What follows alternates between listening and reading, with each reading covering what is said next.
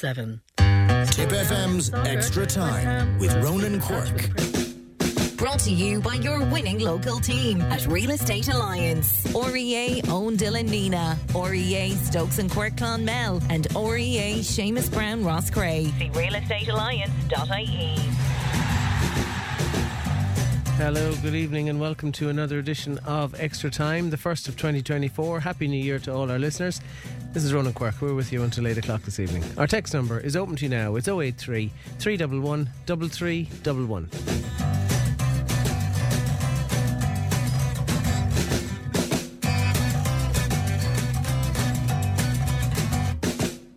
Later on tonight's show, we'll be announcing the Tip FM Sports Star of the Month for December. A number of great nominations came in over the course of the month of December. For example, Orla Dwyer, who won the AFLW Grand Final with the Brisbane Lions, scored the goal in the final. She is one of the nominees. Lauren Fitzpatrick as well, Tipperary lady, plays in goals for Ballymacarby and for Tipperary, but she reached the All-Ireland Senior Football Club final this year. I'd say it's fair to say Lauren's probably the leading ladies football goalkeeper in the country at this stage. Dylan Slevin from Bursakane debuted at the PDC World Darts Championship in December in the Alexander Palace in London, was nominated. Sean O'Keefe as well, Clonmel boxer, won her professional boxing debut at the York Hall in London. She was nominated. And Nina Ormond won all 3 AIL games in December to end the first half of the season with 9 wins from 9, including that great and impressive win over Cashel at the end of the month, just there before Christmas. So those are the nominees. We'll announce the winner before we go off air this evening. If you've got an opinion on that, we'd love to hear it. It's 083 311 3311. Lots to come on tonight's show, but let me start off by saying a very big Tip FM welcome and a Happy New Year to PRO Jonathan Cullen. How are you, Jonathan? Good evening, Ronan. How are you? Happy New Year to you and all the listeners. Thanks indeed. Jonathan, just when you thought things were settling down, they're about to get busy again because our senior footballers and hurlers will be on the road very, very soon. I think the footballers in coming days. Yeah, the footballers are travelling to Tralee tomorrow evening, Ronan, to take on the mighty Kerry in the first round of the McGrath Cup. So it'll be an interesting trip down to the Kingdom for the players, and obviously with their new management led by Paul Kelly. It'll be his first time to, I suppose, lead the Tipperary team into competitive action, and he'll be looking to put his best foot forward also. I'd imagine that Paul has been leaving a lot of the heavy lifting to S&C work and the S&C guys at this part of the year, and perhaps some of the football element of his role will come later. Yeah, of course. I mean, obviously this time of the year it's trying to get lads back into good shape, get them fit, and obviously maybe there's players from niggling injuries from the club championships that need to be looked at as well. But in fairness to Paul, there's I think something like 49 players at the moment that he's looking at, and they're all going to get their chance to see how good they are. And, it goes without saying some of the commercials lads would have had an extended run in the Munster Championship. That took them all the way into November, I think. Exactly, and so some of the commercials lads would have probably been given a little bit of extra time off, which is only fair to them. They've had a long season with the club and that kind of thing. So some of them guys are really going to come back into the setup now as we speak. And just wondering, I mean, the two managers, both senior hurling and senior football, will be finalising National League panels throughout the course of January, using the Munster League in hurling and the McGrath Cup in football to finalise those panels, with announcements of captains and that sort of thing, presumably later in the month. Yeah, everything will happen later in the month.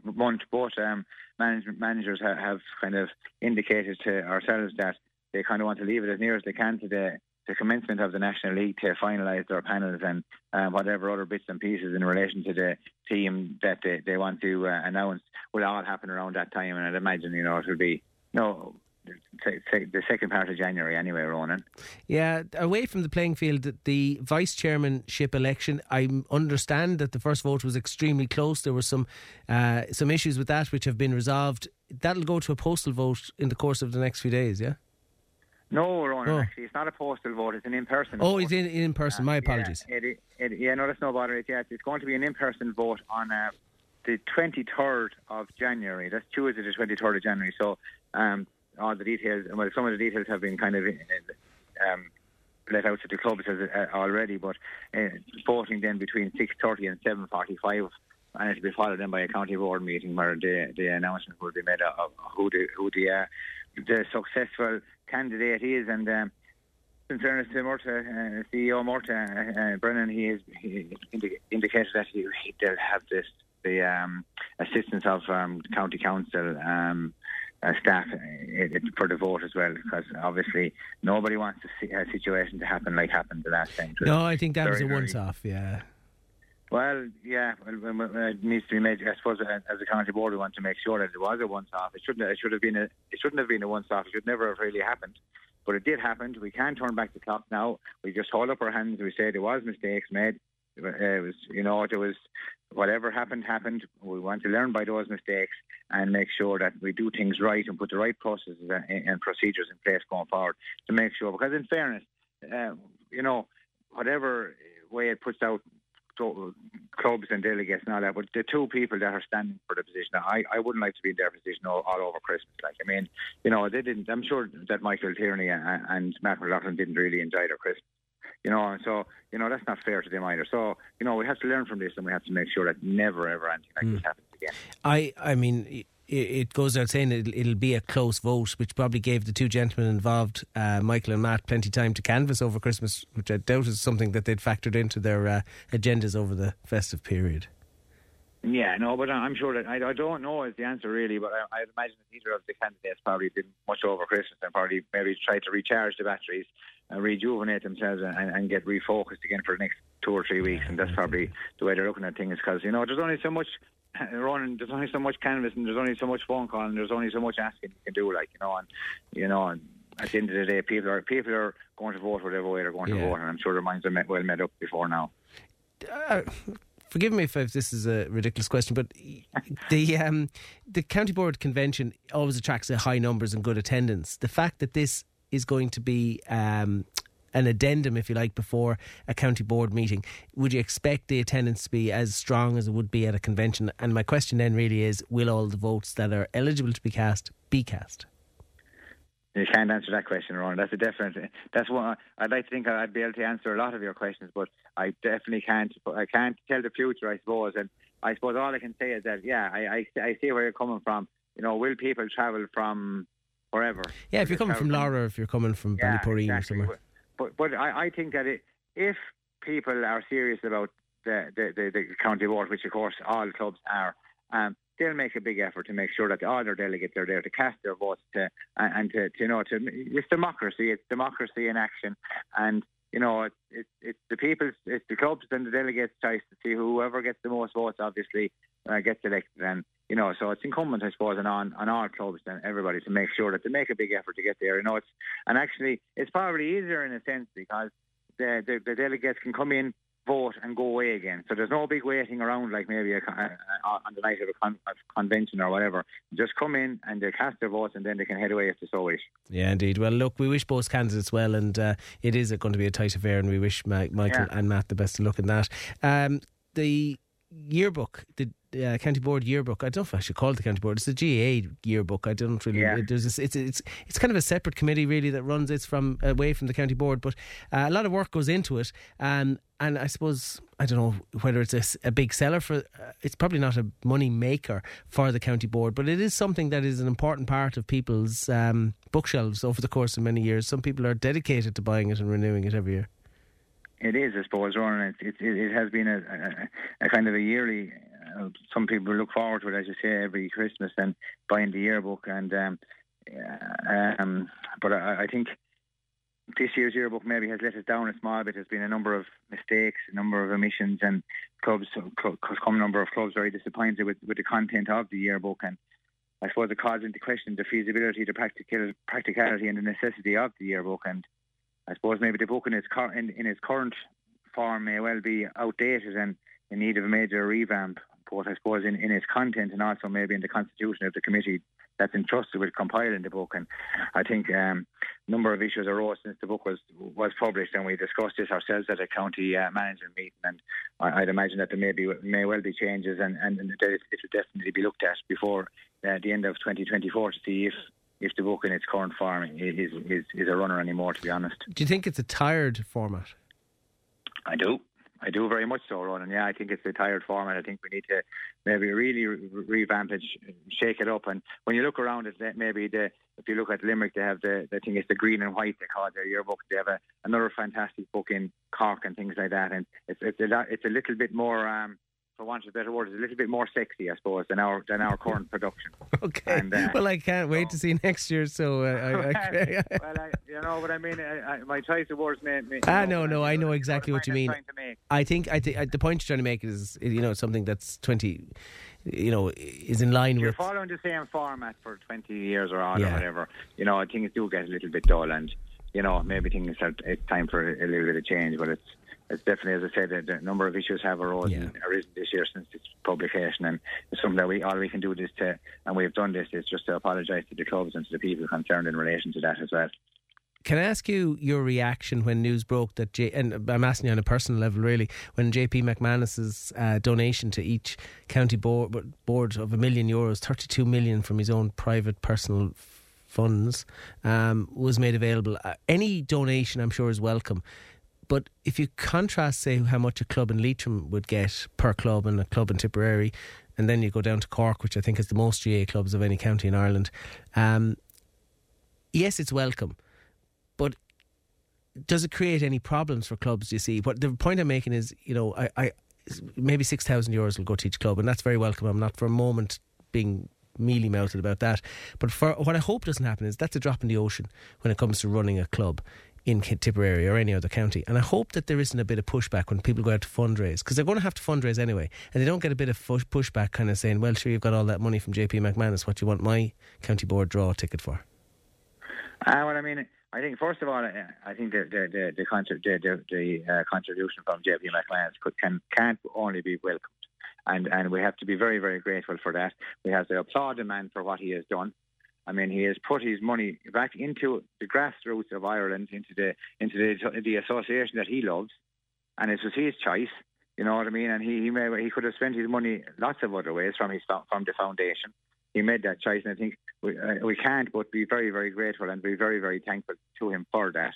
And I think, most people, well, not most, all people I have spoken to since the announcement have had nothing only good words to say about this, and they're very, very thankful. And I don't think it will have any impact on any local club at any level when they do, when they do go out to do some fundraising that they maybe do have planned during the year, or go and sell in their county board. I don't think it will have any negative effect, because it's €1 million per county, as you said, but it's broken down then between GAA, ladies football, and Camogie. So it doesn't take a genius to work out that when you break it down over whatever 100 and odd clubs or whatever is between the three organisations in Tipperary, I think it works out somewhere less than, I think it's 6,800 or something. Like that. I saw a figure of about 6,000 per club. But okay, I'll put it to you another way.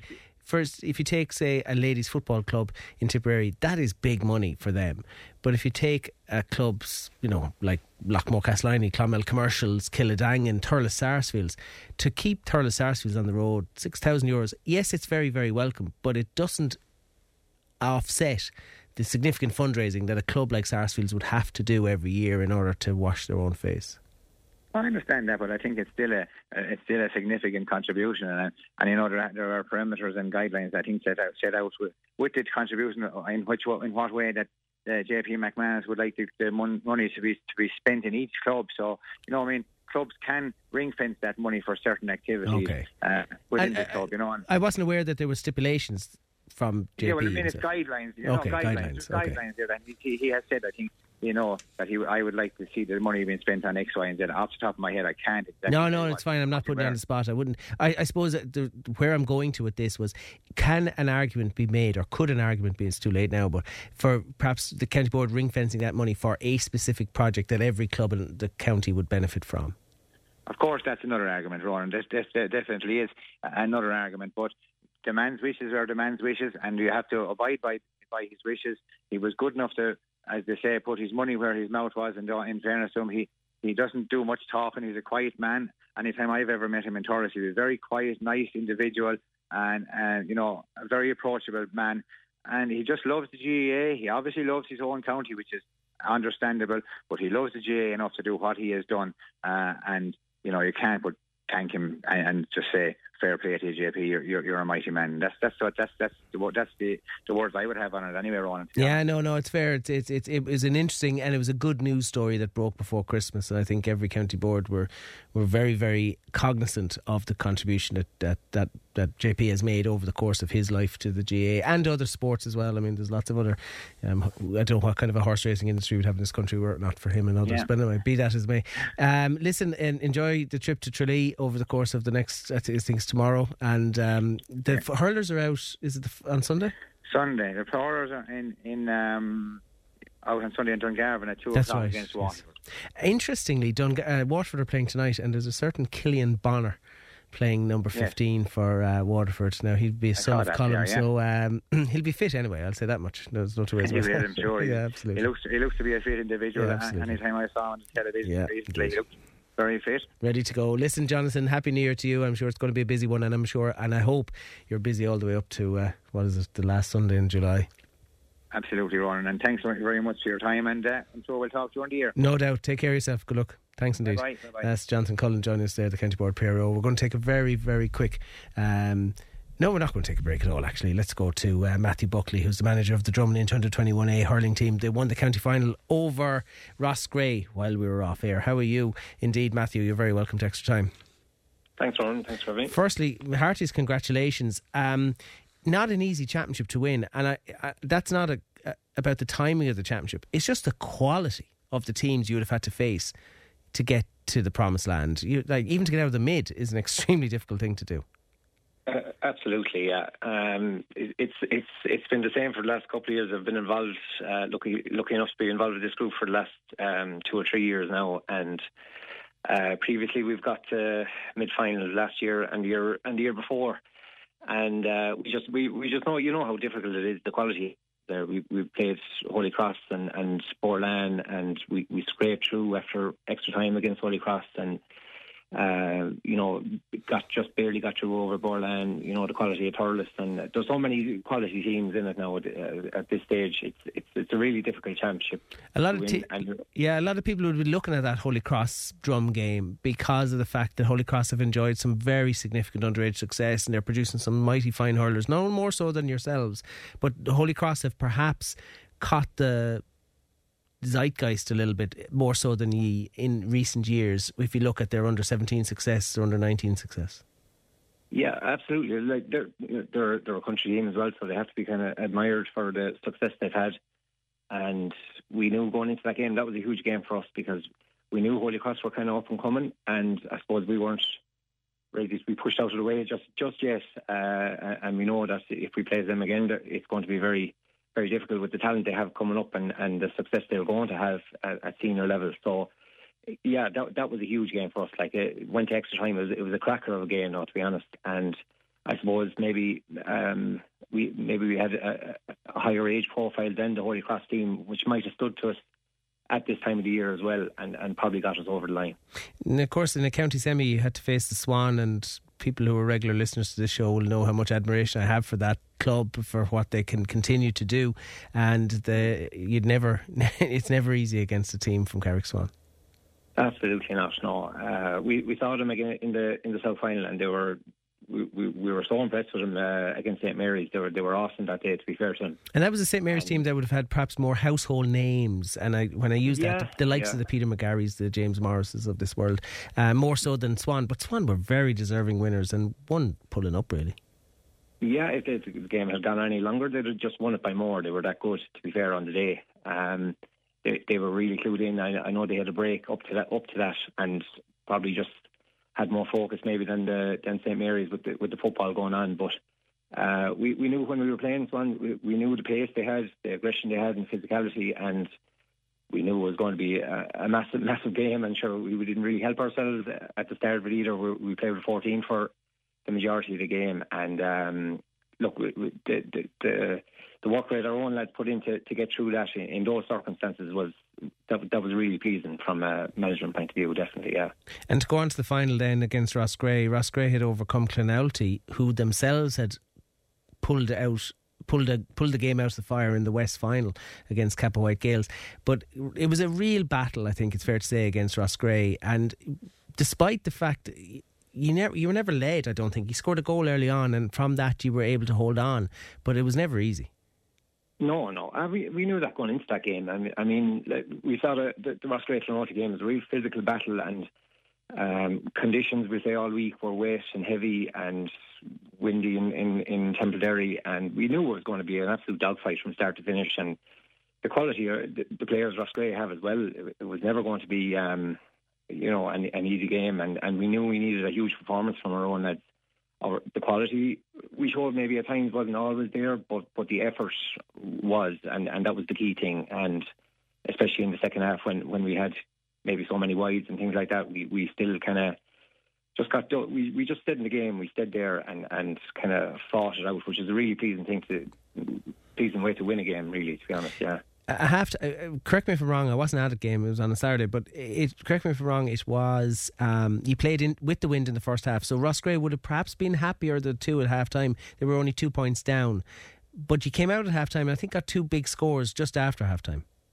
Yeah, we did. We started the second half really well. To be fair, it was probably easier to play against the wind than it was with it, because we were almost getting too stuck down the field in the first half, and the wind wasn't exactly a help either. It was kind of a swirling breeze that was kind of going into the corner, so it actually helped us in the second half that we knew we had to carry ball better, and as opposed to hitting it, and as opposed to getting stuffed up the field, we worked our way from the back forward, and that's where we got our joy, I thought, definitely in the second half. And Roscrea were always going to come strong near the finish. That was never in doubt. Like, there was never going to be more than a score or two win it. And I think did Conor Donovan score a super goal for Roscrea that got it back to a point, but then the game turned again. You going down the other end and you get a goal. You're third. Yeah. I mean, their goal just it was. I turned away. I was just waiting for the white flag to go up, presuming it was going over the bar, but I just saw the video of it afterwards, like an absolute thunderbolt to the top corner. Like, it was an unbelievable finish. But just the way our lads responded just immediately, like, you know what I mean, to go straight up the field and get a goal ourselves, just to take any momentum away from them, because there's no question about it. Like, I think there was still maybe 10 or 12 minutes to play at that stage, and there was a point in it or something, and momentum would have been behind Roscrea had we not responded straight away. And thankfully we did that, I suppose, and that was a pleasing thing, like, that we were able to do that. Yeah, you must be pleased that. But the wides, you must have feared that might come back to haunt you. I don't know how many wides you had, but they were totting up. Yeah, 16. Okay. So, you know exactly. Yeah. It's an awful lot more than what you'd like, and to be fair, it's our worst performance shooting this year. But like that, the conditions were definitely the worst conditions we played in this year. We'll say with the wind. It really did make it difficult. Now, I have to say, Templederry pitch was in pristine condition, considering the amount of rain that was after falling that week and that night. But it was very difficult. I don't want to make excuses for our lads. We should have done better too. But you would be worried then when you miss that amount of chances that, oh God, is it going to be one of those days? But thankfully it wasn't. Yeah. Many congratulations to you all in Drom. I mean, the Campions get a lot of headlines, and I think John had he got on a lot of ball, but perhaps they left him a bit free during the course of the game. Yeah, well, to be fair to John, he just has an engine there. He'll stay going forever. He was midfield, and then he was tracking back, he was tracking forward, and he was very hard to mark, I suppose, from our Roscrea point of view. And he's been like that nearly in every game we played this year. So he's a huge leader for us. But thankfully, we're not in a position. We only have the one. We have him all over the field. So it takes a bit of pressure off of him then, and he can go play his game. Yeah, no, and even the puck outs this time of the year, Mike Fitzpatrick, this time of the year, it can be very important.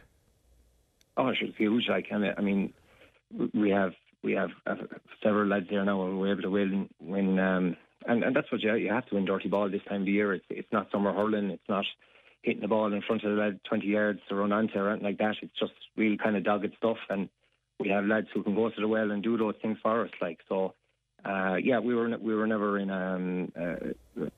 never worried in that sense. That we knew we always had lads that would stand up. Yeah. Can I just? It's a perennial question about the timing of the under-21 championship. I mean, you're delighted to win it, and I'm sure over Christmas when you're trying to tell lads about how important it is to be ready for a county final, those lads were happy to be in a county final. It is a question about where to put this in the calendar, because it's such a good championship. The matches are so good.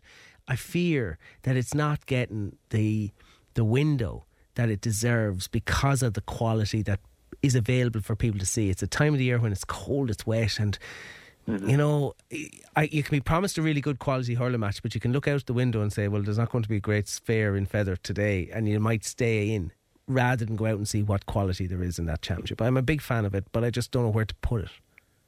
That's the thing, I suppose. It's a difficult one because with the split season, I suppose you can't exactly play any time before July either. And then your senior starts up, and sure, half your team is involved in senior. So it is very difficult. I would think that possibly it could get just a little bit earlier. If it probably should be played off before December, really and truly. Even if you could even just get it into October, November, and kind of maybe play the football afterwards when you can play it under lights as such, because playing hurling under lights on an AstroTurf it's not for the game. I fully agree with that. But the corollary is this year, you might see commercials go far in the Munster Championship, get to a Munster club semi-final, which means that the Mary's under-21 team is not going to be taking the field while commercials are doing that. Yeah, I know it's extremely difficult. We're not going to worry too much about it, I suppose. No, and do you know what? One thing's for certain, Matthew, me and you ain't going to fix it tonight. That's another point. No, that's for sure. But it was a bit of it was a pity in a way, because we actually did have a couple of players who had holidays booked around Christmas time. We had 3 lads supposed to go away last week for a few nights. Our coach, David Cullen, who's been with us all year, has been excellent, and had a trip to Australia booked and ended up missing a county semi-final and county final, all when these things were due to be played beforehand, and then just runs on. So it is disappointing that way, but look, I would hope that it will remain as such, because it's like you said, it's a fantastic championship, and the quality of the games are just they are top class. They're there next to the level of senior games. So hopefully, and it's really important that there is that bridge for fellas. The under-21 championship is really important, because there's a lot of your fellas who need that development year or two at under-21 in order to step up and make the inevitable step to senior. Some fellas can do it quicker than others, but for a lot of fellas, the club hurler as opposed to the potential intercounty hurler, that bridging of the under-21 I think is so important. Definitely is, yeah, 100%. And even this year we had two 17-year-olds there who can't play, obviously, who are ineligible for senior hurling. We'll say we Cormac Cal, Cormac Fitzpatrick, who both started at county final there, and we had several lads who came on for us during the year. That was their first time playing with kind of senior hurlers there, Mike Fitzpatrick, John Campion, like you mentioned. That's a huge boost to them, that they know they can win championships with them, and then going forward into next year, there's no fear of going down to the hurling field and making a mark themselves at that level. So yeah, it's vital in that grade. I think it would be a huge shame if it ever stopped, I think. But and I'd hate to see it tinkered with and brought back to under 20 or something like that, to mimic the intercounty scene. Just leave it as is, because there's very few things absolutely perfect in our structures, but the under 21 championship is pretty close to. If you can just change the weather in the country or something, I don't know. Yeah, it would be great. The Jimmy Doyle Cup, I think it's important to remember the great Jimmy Doyle, after whom the cup is named, is resting in Drom and Inch for the next 12 months. Many congratulations to you, your team and your backroom team, Matthew. It's a great story, so many congratulations. Thanks, Ron. And Happy New Year to all in Drom. Yeah, many happy returns. Take care. Ron. Thanks indeed. Matthew Buckley, manager of the Drom under-21A county champions. They defeated Rossgrey in a scoreline of Drom and Inch 3-12, Rossgrey 1-14. Silvermines, congratulations to them. They're the B champions, winning the Brophy Cup, defeating Gorton Who, Glengould. We did look to speak somebody from Silvermines on that tonight, just could not get anyone at this time of the year. So if you are listening in Silvermines, my apologies, but we did make several attempts to try and get somebody to come on this evening, but again, just the time of the year, couldn't get our hands on anyone. Tom McGrath on the line. How are you, Tom? Great, Ronan. Happy New Year to you and all in Lockmore. Hope you're all well. Hey, we're Sure, grand, yeah, sure. Like, still getting out and about and not all match to go up, and isn't it great? Like, I know you're a fan of it and you love hurling on 12 months of the year, and the Under-21 Championship bridges us into over Christmas before the intercounty scene gets underway, which is only days away now. Sure, I was only thinking there as I was waiting to come on like that.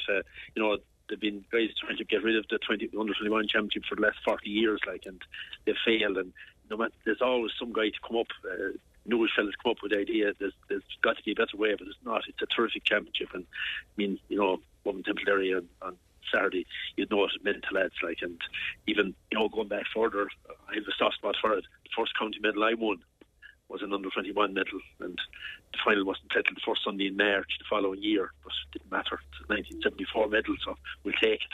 Yes, indeed, and I'm sure it's pride to praise somewhere in a house full of medals. Yeah, and I think and he would be relatively young. Matthew Buckley made terrific points there about the confidence it breeds into fellas, like getting young fellas coming up to the ranks, their first touch with adult competition, we'll call it, or playing with adults, and they find then that we're able to cope, and it's not this great mystery that is all about. Like, so they have no qualms about going on the following year then, and it's a good stepping stone in terms of physicality as well. If, as he mentioned there, you take an under-17 who can't play senior, obviously, no matter how good he is, he can't play senior, but he can play under-21. That's only right, I think. Oh, I'm not disputing that, but it's the stepping stone that shows him, well, if I'm able to compete at under-21, I might be a couple of years younger than these fellas, but physically I'm not intimidated by it.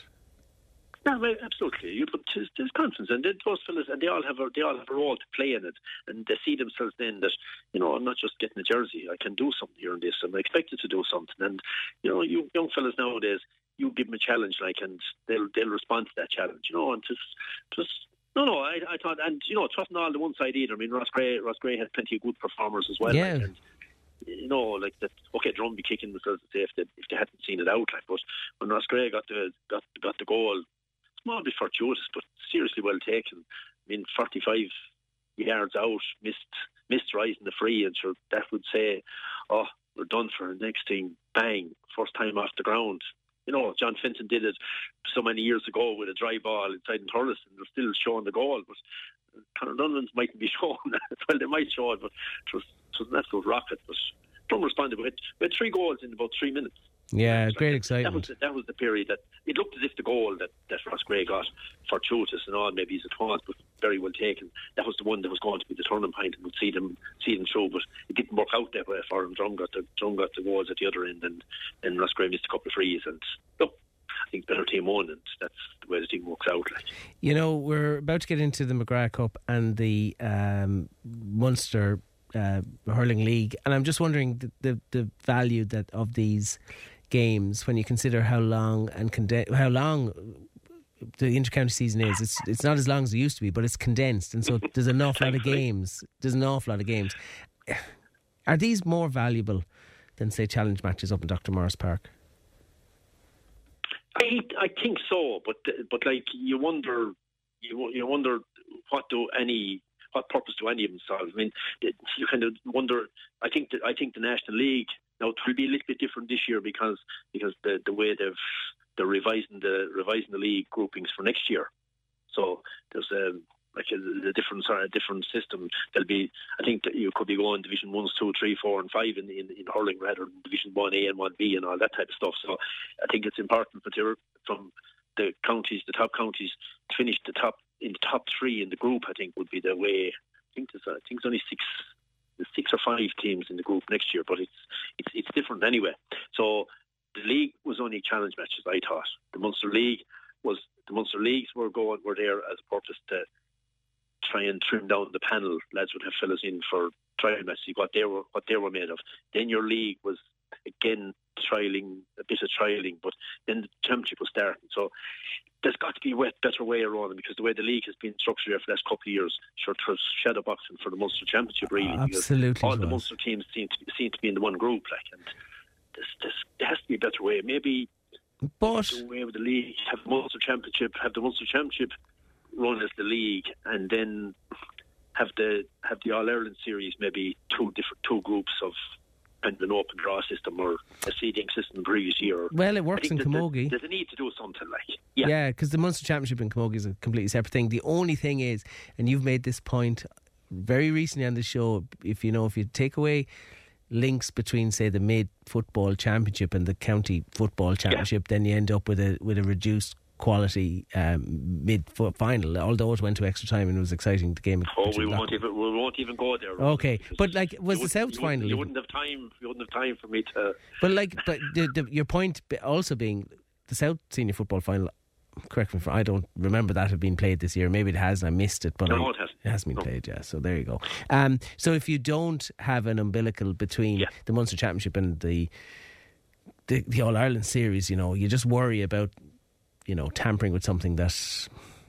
Anyway, look, the other reason I'm bringing this up is because if you remember, just a short brief one. I think that there is a school of thought out there at the moment is that there's an imbalance between Munster and Leinster, and that's the kind of the problem, that an awful lot of the majority of the top guns are allegedly in Munster, and that's the way the thing is, I suppose, at this stage. That Munster is much more even, I would say. I would. And I think it's fair to say that, barring an act of God, Kilkenny and Galway are going to get out of Leinster. While there was an argument you made last year that Limerick could have found themselves in trouble in Munster if they didn't pull their act together. So you could see a set of circumstances where the All-Ireland champions could exit the championship because they can't get out of Munster. Yeah, and the opinion is that's where Limerick are to be caught. If Limerick are to be caught, it's to be caught in Munster. Now it's very hard to see Limerick not making the top three in Munster, but stranger things have happened. There'll be pressure, but there's not the same cutthroatedness in Leinster. I think that's the problem. The Munster counties will say, well, we have to be at the top of our game because it's imperative to go forward, that you have to be in the top three, and what you have to do to be in the top three then is what causes the problem.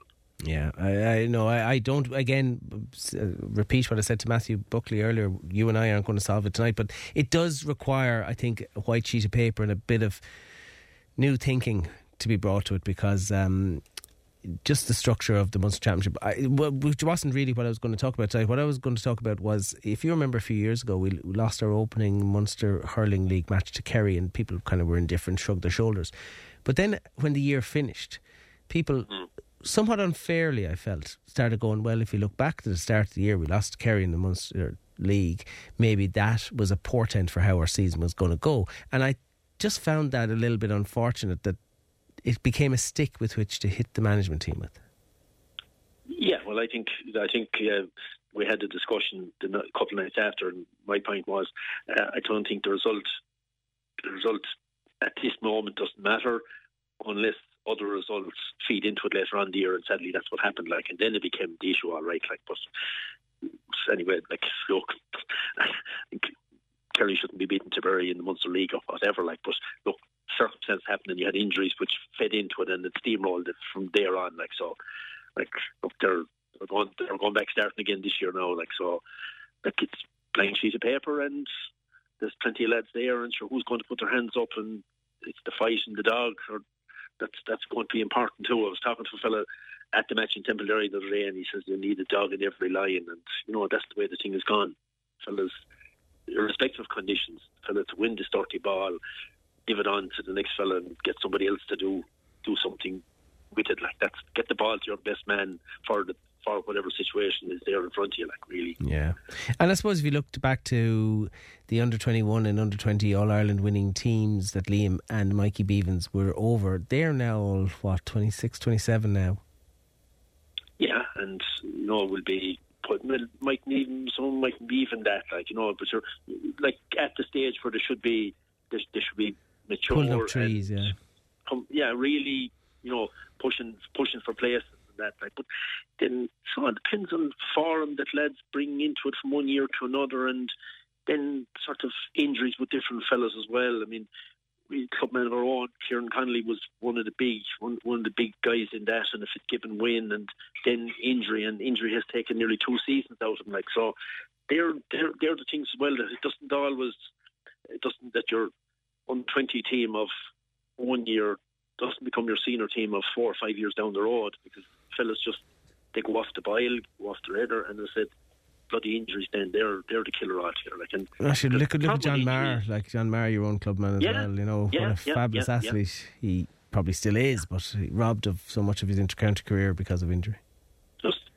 Just a recurring the same injury all the time. Like, but that's the thing I find sad about players in the current thing. That back in the day, like, you know, a lad had a knock and he was kind of, it had to be a bad one for him not to be able to play the following Sunday. But now it's 3 weeks, a month, 2 months, 3 months, 6 months, season-ending injury, all this type of stuff. You just wonder where the thing is. But that's a question for another day. But they're all the things though that feed into the problems that management teams have, like the players at their disposal, and just, you know, you think you have lads and then suddenly they're gone and they're not just back in a week, they're gone for the season. Like, and that's difficult for everybody. Team management, number one, but of course the players as well. That impacts them as well, and how that translates into another year. We'll take John McGrath as a real example. Innocuous type of not downplaying the injury in Achilles is not a nice thing, but it has taken him a while to shake it off. Like, and you know that, like hopefully he'll be one that will be able to do something this year, like on a par of what he was doing in 2019, 2020. Like. Yeah, absolutely, no doubt about it, and I think we'd all welcome that more so than anyone else. But look, just one player on, and then can make the difference. Like, just a fella in a key position, like, and well, look, John got goals. That's one thing you'd always, and John always, whenever he got the ball, the first thing came into his mind, not speaking for him, but he always looked to see was there a goal on, and if there was even a glimmer of a chance, he'd utilise it, and every team would love to have that sort of a goal. That's the way them lads were trained, like, and he was able to see it, and more importantly, he was probably able to execute it too, like. Yeah, indeed. But the aforementioned the Kerry thing, we just one final reference to that. Like, I mean, a huge victim of that day was Willie Connors. Yes, that is true.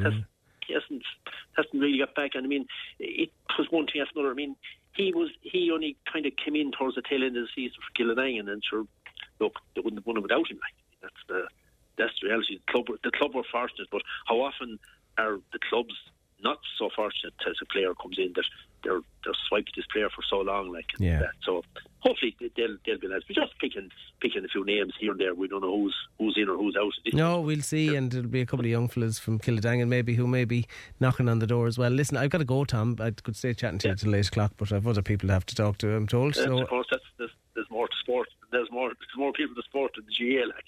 There is. It's hard to convince people of that sometimes, but that is a fact. I'll talk to you soon. And super. See you soon. Okay, so thanks, indeed, Tom. Good luck. Thanks. Bye. Back in a sec. Extra time on Tip FM. Brought to you by your winning local team at Real Estate Alliance. REA Oundle Nina, REA Stokes and Quirk Clonmel, and REA Seamus Brown Rosscray. See realestatealliance.ie. The Tip FM Sports Star of the Month with the Talbot Hotel Clonmel. Multi-award winning wedding specialists with state-of-the-art leisure facilities and spa with food served daily. The Tip FM Sports Star of the Month. Get your nominations in now.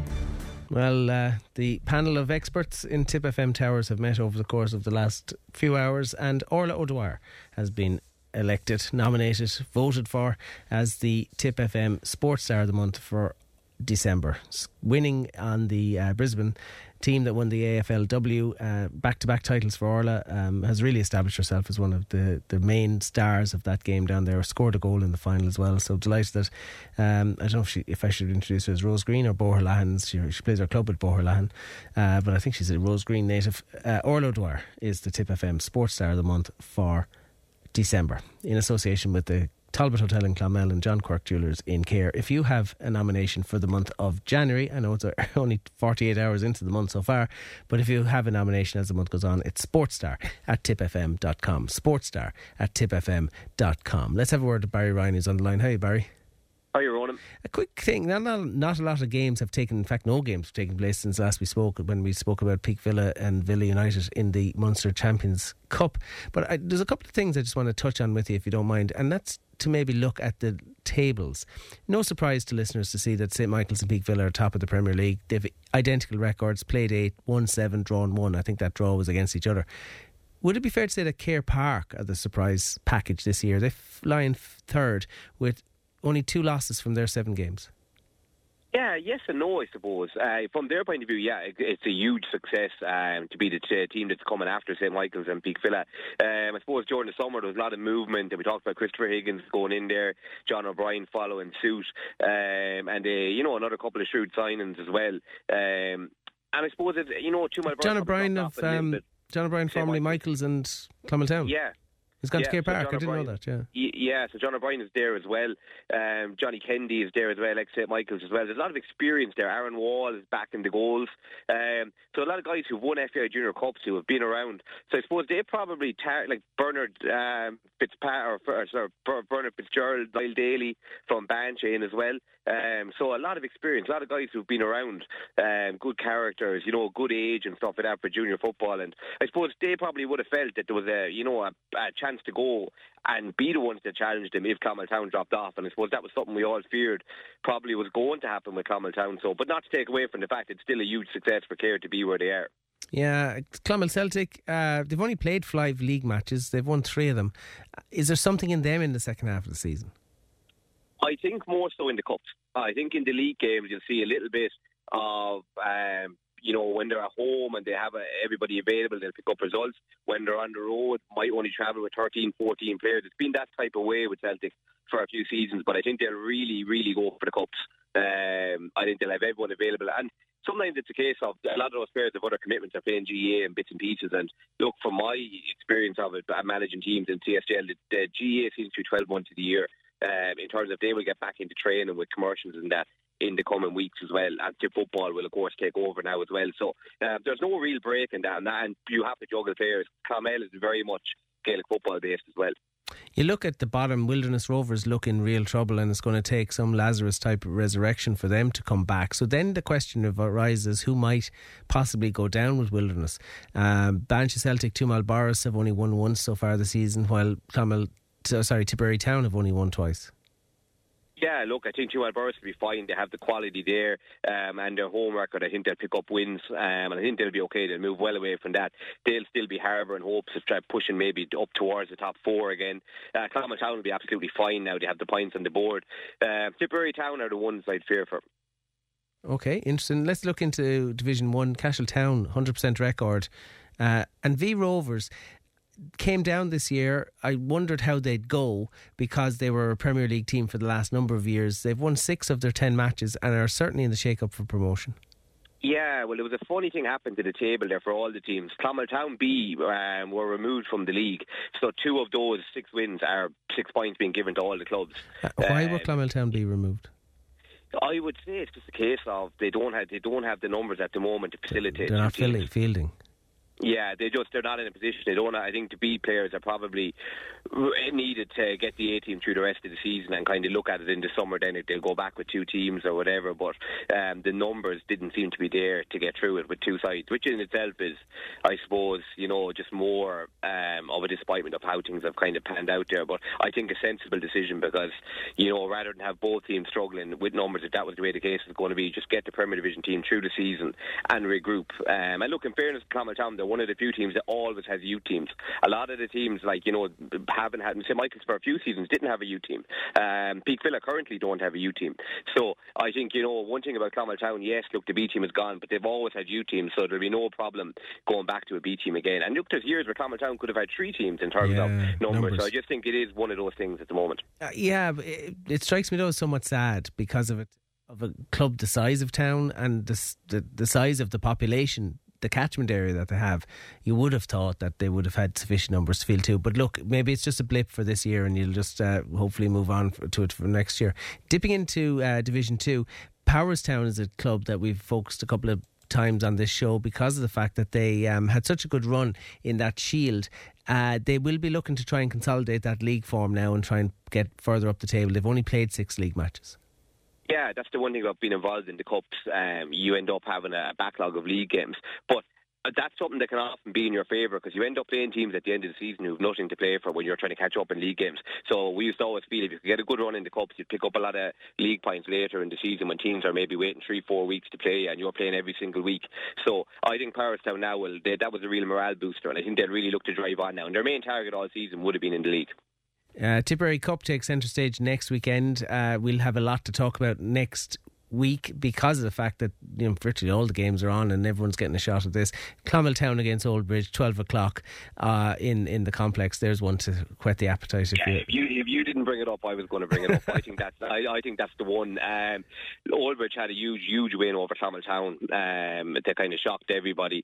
And I think Clonmel Town are going to target this one. They've had a really difficult season, but I'm going to put my neck, well, I suppose not put my neck in the line tipping the Premier Division team to win, but I think Clonmel Town will come out.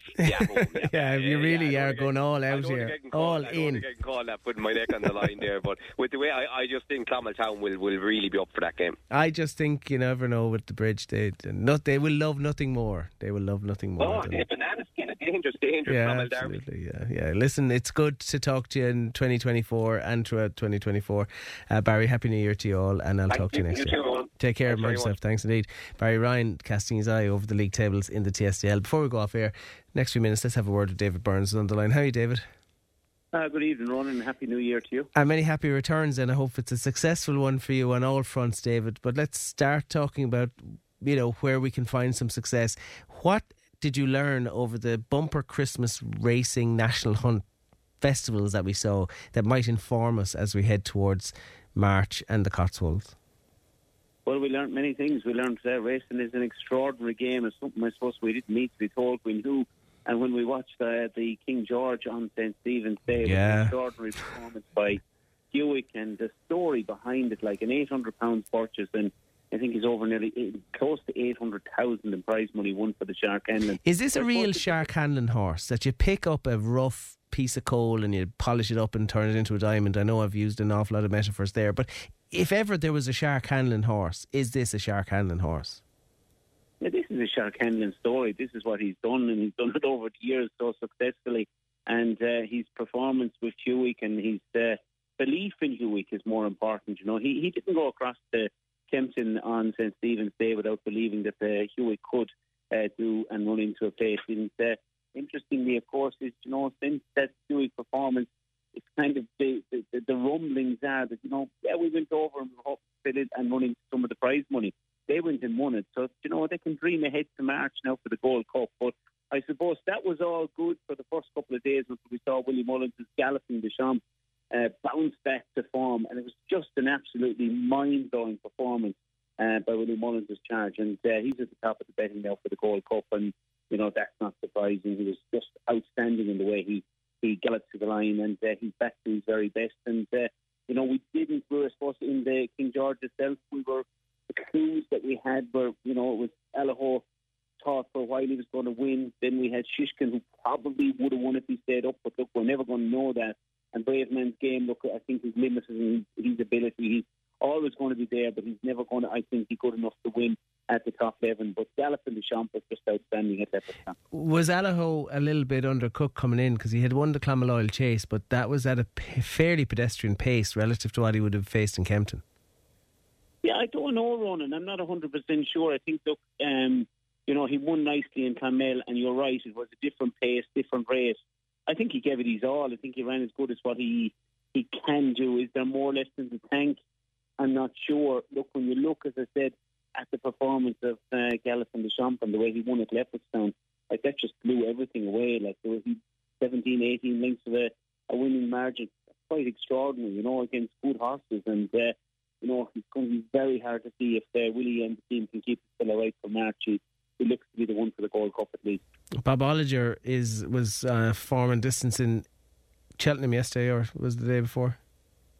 Yeah, yesterday. A tremendous training performance. But look, Henry de Bromhead, and it was interesting to hear Rachel talk about Bob Olliger afterwards. Look, this horse has always had so much ability, and yesterday Henry and the team have got him back to his very best. So they're going to be dreaming again for some of the big prizes as we head into the heart of the national run season. But overall, it was an extraordinary Christmas racing festival, some brilliant performances, and JP McManus produced one or two very, very good winners over the Christmas that are going to be very, very high-profile runners come the Cheltenham Festival in March. Just before I let you go, and I'll put you on the spot, but can you give us any insight into the spat, for want of a better word, between the Mullins lads when they was at in Leopardstown, I think, over Christmas? It did look like the one cousin had upset the other because coming up on the inside rails. Does that happen a lot? I know, look, it's getting the storm in the teacup. Look, you go to a hurling match every day, you see a fella hitting a fella's shoulder, you drive him out over the line, he gets up, he has words with him. You move on. Patrick gave Danny instructions of don't come up my inside, I'm going to give my horse a breather. Danny didn't listen. Danny was right. He was going to win his race like any jockey would do. He was being competitive.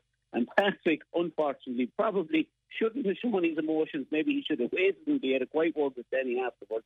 But look, that's what makes top sportsmen brilliant, whether it be riding horses, playing hurling, playing football or playing rugby. That's all part of sport. Yeah, but if I had money on Danny's horse, I would want Danny to try and to come up the inside. Danny did everything in his power to give his horse the best ride to try and win.